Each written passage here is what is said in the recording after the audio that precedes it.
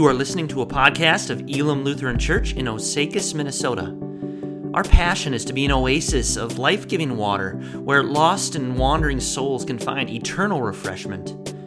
For more content and to find out more about our ministries, please visit osakiselamchurch.com.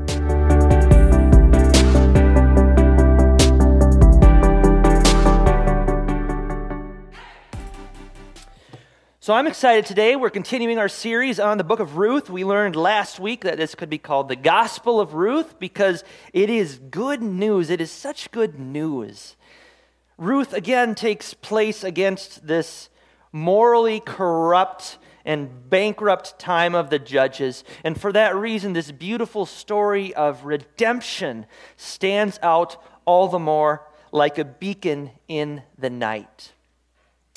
Now, we're taking this thing in really bite-sized pieces. So last week, we covered just the first 5 verses. Today, we're going to be in verses 6 through 18. So your assignment a couple of weeks ago was to read the book of Ruth every single day.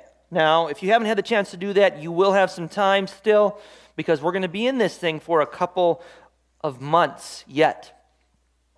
But kind of the main point that I want to bring to light here for you guys, and we've talked about this, the main kind of tagline for this sermon series is this, and why don't you say this with me right now?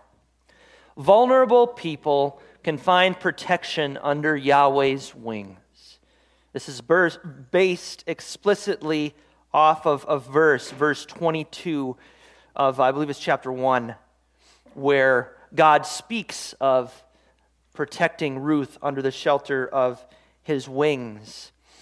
And what we see in the book of Ruth is layer upon layer of vulnerability in Ruth and Naomi, these women. It's a unique thing in a patriarchal society like that to not just have women be a part of the story, but like the main characters, the ones who are driving the action and kind of pushing this whole thing forward. It was a rarity in that day and age, very much so. And so you have these women who maybe definitely don't have the same rights given to men in that day and age. And in addition to that, now they both become widows. Naomi and Ruth become widows. Naomi being kind of in older age and Ruth being younger. And they both have experienced great loss and great suffering at the beginning of this story. And now they're immigrants as well. Naomi immigrates into the land of Moab, and Ruth immigrates into the land of Israel. So there's just layer upon layer of vulnerable people who are open to all sorts of attacks, who are left utterly defenseless. And yet in the midst of this, we see God's redemptive purposes working. We see him shielding them and preserving them and ultimately bringing forth a Savior by preserving the line of the Messiah. So, quiz time this morning. You can just shout out your answers. How long is the book of Ruth? Okay, we will accept short. How many chapters is the book of Ruth? 4 chapters. Nice work. Why did Naomi's family move to Moab in the first place? What do you remember about that? Famine?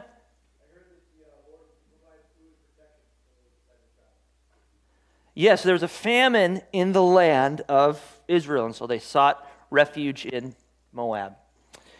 Number 3, who does Ruth marry? Boaz. This is correct, yes. Number 4, what time of year was it when Ruth and Naomi returned to Bethlehem? Harvest, yeah, start of the harvest, the barley harvest. How about this one? How were Ruth and Naomi related? Yes, Ruth was Naomi's daughter-in-law. Bonus question, I have a prize for this one if you can get it. I ate most of the prizes yesterday, but there's a couple left up here. What does Ruth's name mean? Did I hear something? Any guesses? Nobody wants a peanut butter cup? All right. Well, the name Ruth, it means my pleasant one. My pleasant one. There's other possible meanings, something along the lines of refreshment or comfort or a female companion of sorts. So that's your quiz for today. I think this is a good way for us to kind of do an on-ramp into the text so we remember and kind of orient ourselves. I think that can be very helpful. So previously on Ruth, the first 5 verses of chapter 1, we saw this family of Naomi and her husband Elimelech and her 2 sons. They left the land of Israel and they immigrated to Moab because there was a famine in the land. And while they were there, Naomi's husband Elimelech, he dies. And her 2 sons, she is left with her 2 sons, and her 2 sons marry Moabite women, right? Ruth and Orpah. And then a time passes, and then Naomi's 2 sons, they die as well. And so now we have this widow who essentially is deprived of all economic means because only her husband or her mother or father would be able to provide for her now. We have her left alone, this grieving, mourning widow with 2 widowed daughter-in-laws grieving in the land of Moab. That's where we left off last week. So our text this morning comes from Ruth chapter 1, verses 6 through 18. And I'll ask you to rise as we read God's word this morning. Ruth chapter 1, verses 6 through 18.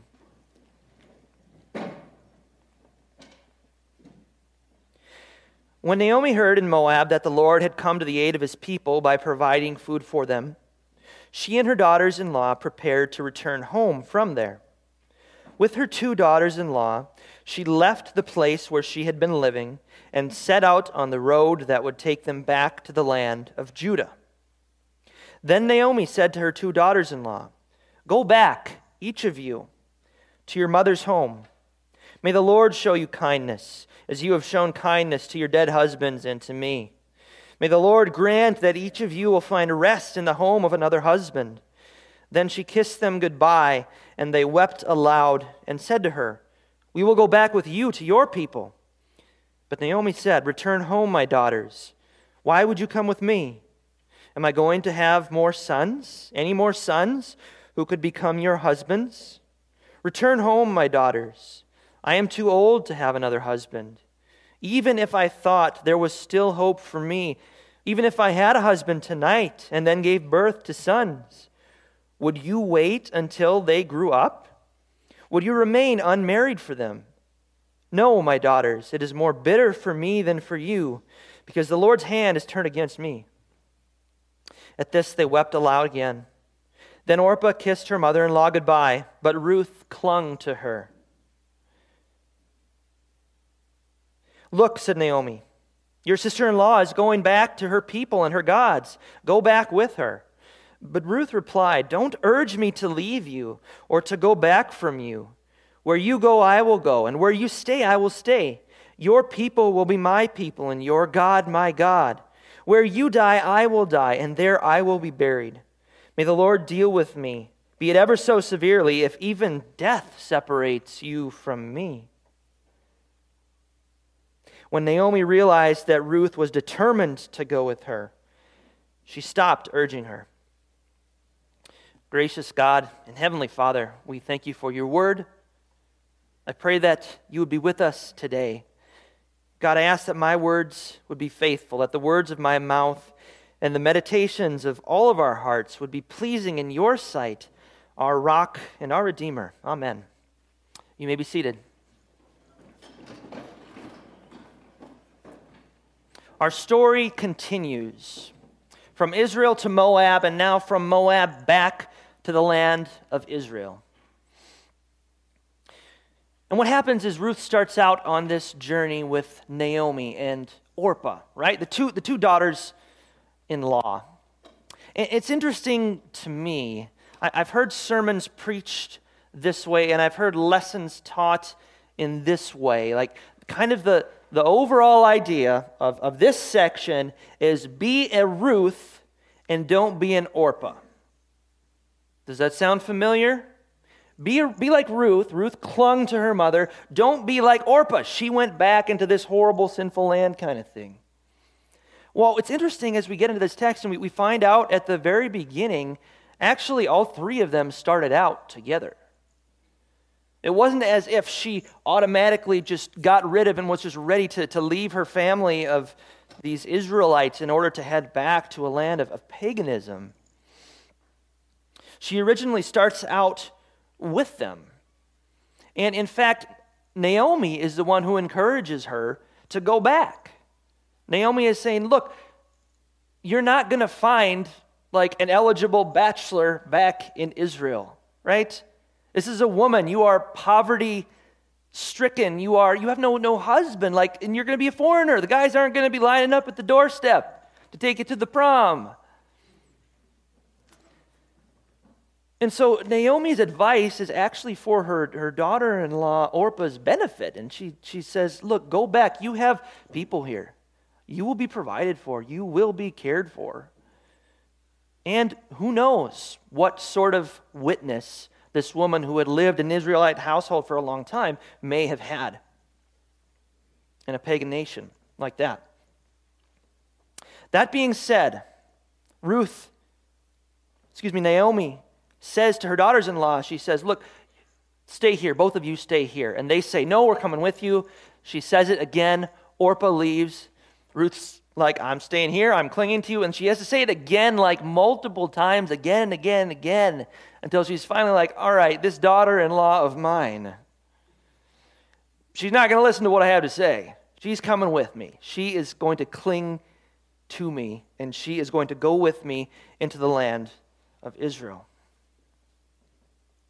And for Ruth, this is the dilemma that she faces, is on the one hand, comfort, security, land, family, all these things that she knows and loves.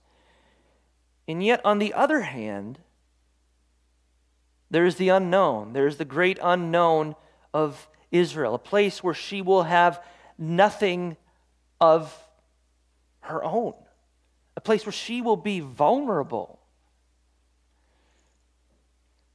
And what we see here is happening is that as she's considering this, the question that arises in our minds and the situation that she faced was, why would I do this? Right? What's in it for Ruth? What does she have to gain by going to Israel? Because if you were to ask your average person to make a pro or con list for Ruth as she is considering making this decision, all right, pros, okay, I can have the family, I can have security, I can have comfort, I can have all that, and the cons of staying in Moab, there's not a lot of those. And if you're to consider Israel, there's nothing for her there. There's nothing for her to gain. By every standard, by every earthly standard, we would all say she's crazy. Why stay in this relationship? Why stay in this relationship? That's a question most of us have faced at one time or another. Maybe you're facing it right now. Why would I stay in this relationship? Why stick it out? Why cling to this person? See, the default operating system that we have as human beings is when we approach relationships, the question we are asking is, what can I get out of this? What's in this for me? You've heard the phrase, well, a relationship is 50-50. There's got to be some give, there's got to be some take. And so we're kind of in this together, and as soon as the scales shift, and all of a sudden I discover, hey, hold on a second, I'm doing a lot more giving than I am getting in return. we want a jet. We want to cut it off. We want to get out of this thing, right? Could be a friendship, could be a marriage, could be a significant other.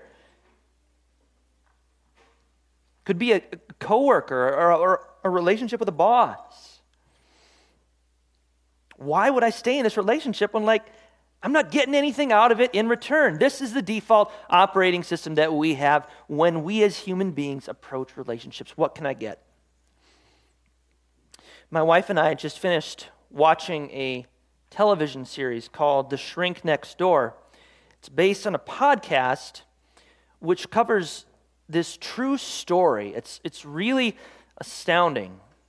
And it's about a guy by the name of Marty Markowitz and his therapist, Dr. Isaac, hold on, I got the name written, Hirschkopf, Dr. Isaac Hirschkopf.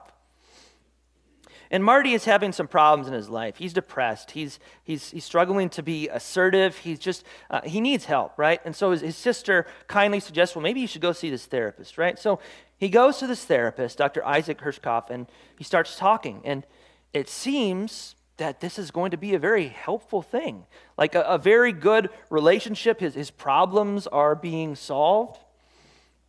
But little by little, as we're brought along on this journey of their friendship, which lasts 20 years, we discover that Dr. Isaac Hirschkopf is not all that he seems to be.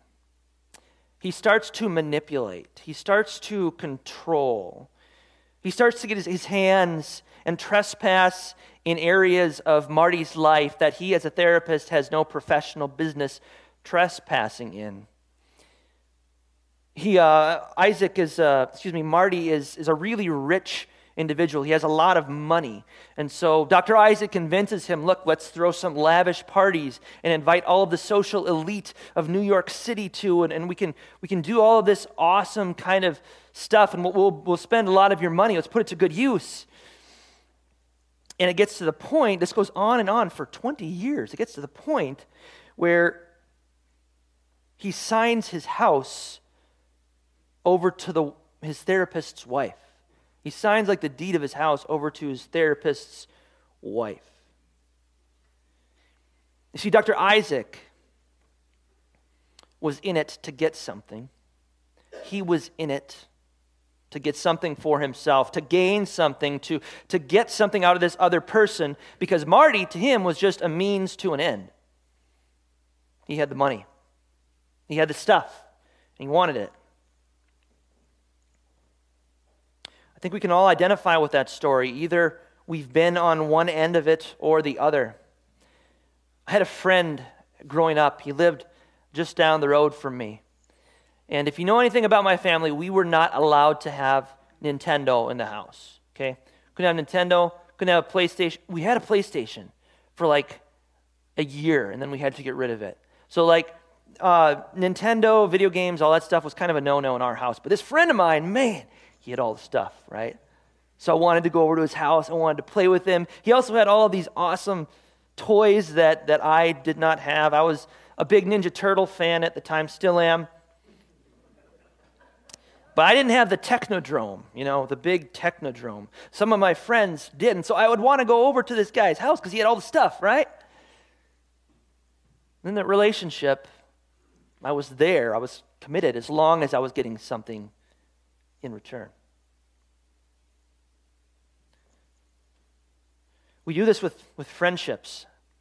I'll stay with this person as long as we have a common interest, as long as we're having enough fun together and I'm deriving a sufficient amount of pleasure from it. We do this with significant others or our spouse.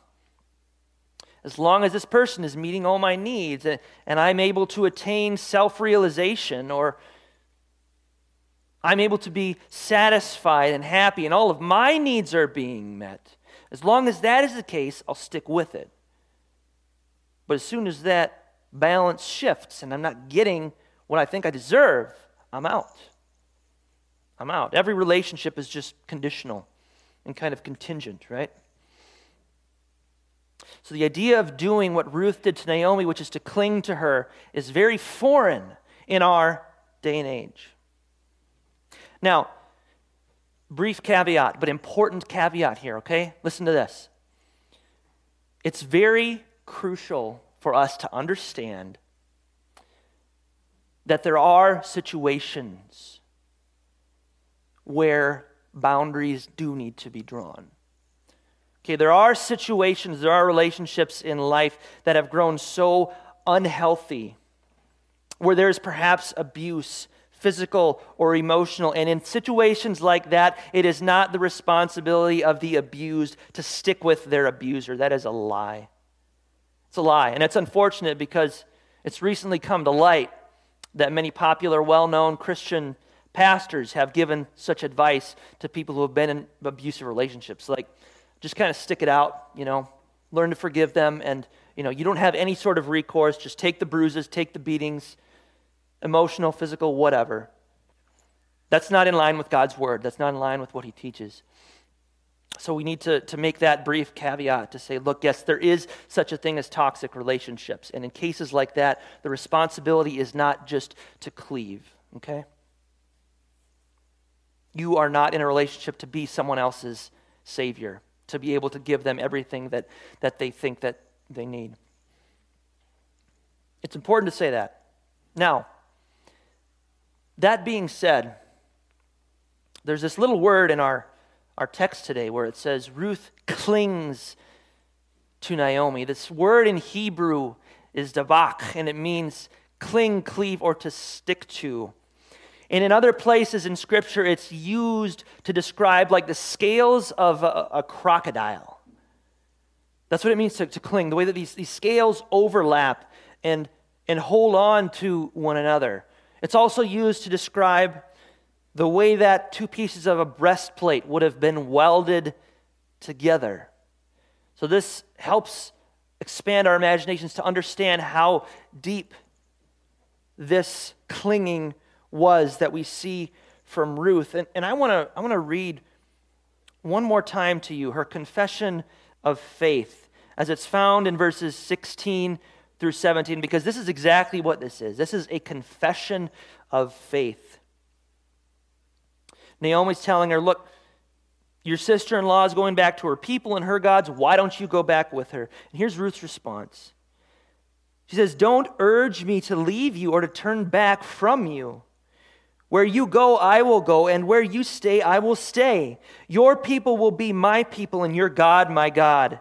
Where you die, I will die, and there I will be buried. May the Lord deal with me, be it ever so severely, if even death separates you and me.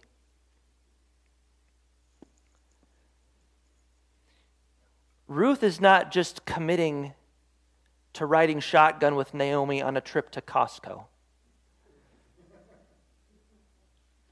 She's not just committing even to a move from Minnesota to North Dakota.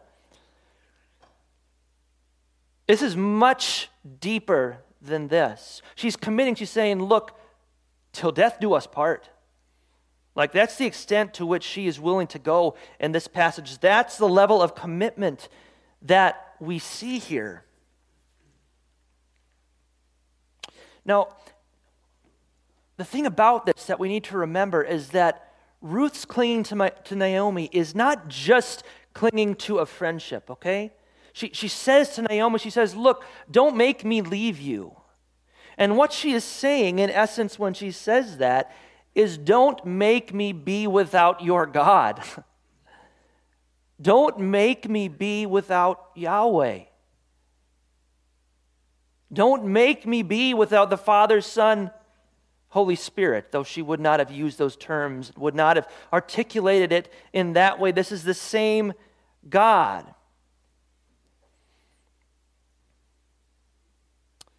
And Ruth's confession of faith is utterly astounding, and it would have been just for an Israelite, much less a Moabite. So this is utterly crazy, the extent to which she is going, to which she is committing to her mother-in-law. And so in Ruth, what we see is this wonderful, beautiful example of what Christian friendship looks like, of what Christian devotion looks like. And in doing so, what Ruth does is she points us. You see, Ruth, in her example, is just a signpost pointing us to someone greater.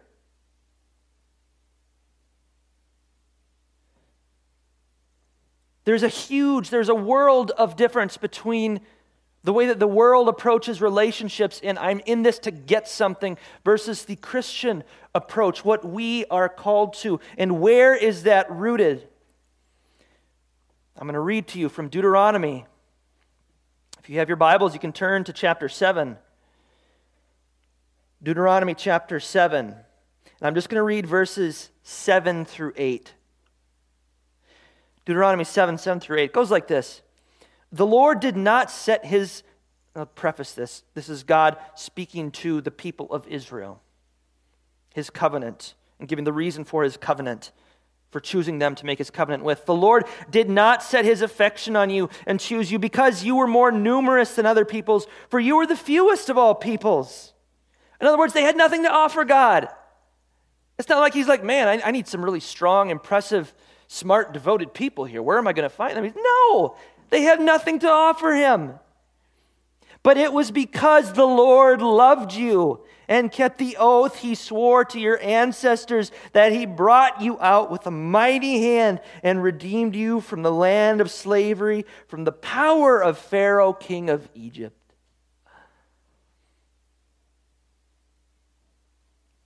It was nothing you had to offer. It was because the Lord loved you.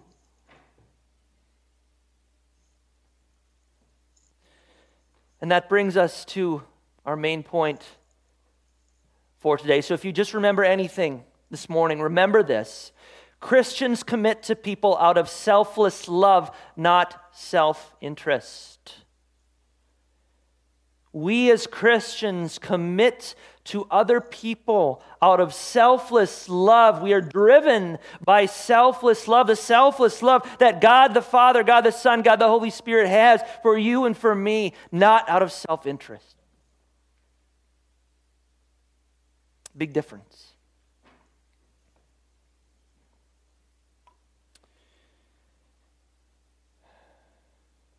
John 3:16. I don't need to look that up. John 3:16. You guys know it. For God so that he...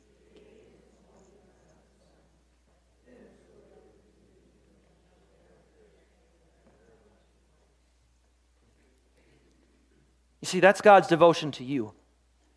He goes beyond what Ruth did for Naomi. He doesn't just cling to her. He dies for us. That's the extent of his love for you and for me. God loves you so much that he sent his one and only Son into the world that you might have eternal life.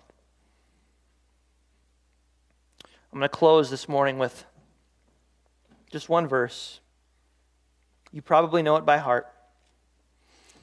This is Psalm 23, the very last verse of Psalm 23. I'm not sure if I've shared this with you before, but the point is good enough that it bears repeating. Psalm 23, verse 6, it says, surely your goodness and love will follow me all the days of my life, and I will dwell in the house of the Lord forever. Surely your goodness and mercy will follow me. That verb, follow, we tend to think of that as being something along the lines of follow the leader, right? He goes right, I kind of follow behind. If the leader goes this way, I sort of follow behind. A little bit of a passive following. But what the word that's used here means is that God's mercy, God's love will pursue you. It will not stop chasing you. It is aggressive. It's like a dog on a hunt. It will hunt you down. God's mercy, God's love will haunt your footsteps. See, that's how devoted he is to you and to me.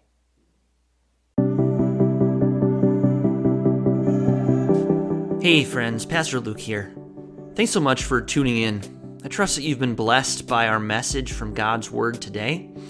Hey, we'd love to connect with you more. If you have comments or questions, you can email me directly at pastorkjolhaug@gmail.com. That's Pastor KJOLHAUG@gmail.com. As we wrap up our time together today, please receive this benediction. May the Lord bless you and keep you. May the Lord make his face shine on you and be gracious to you. May the Lord turn his face toward you and give you his peace. Amen.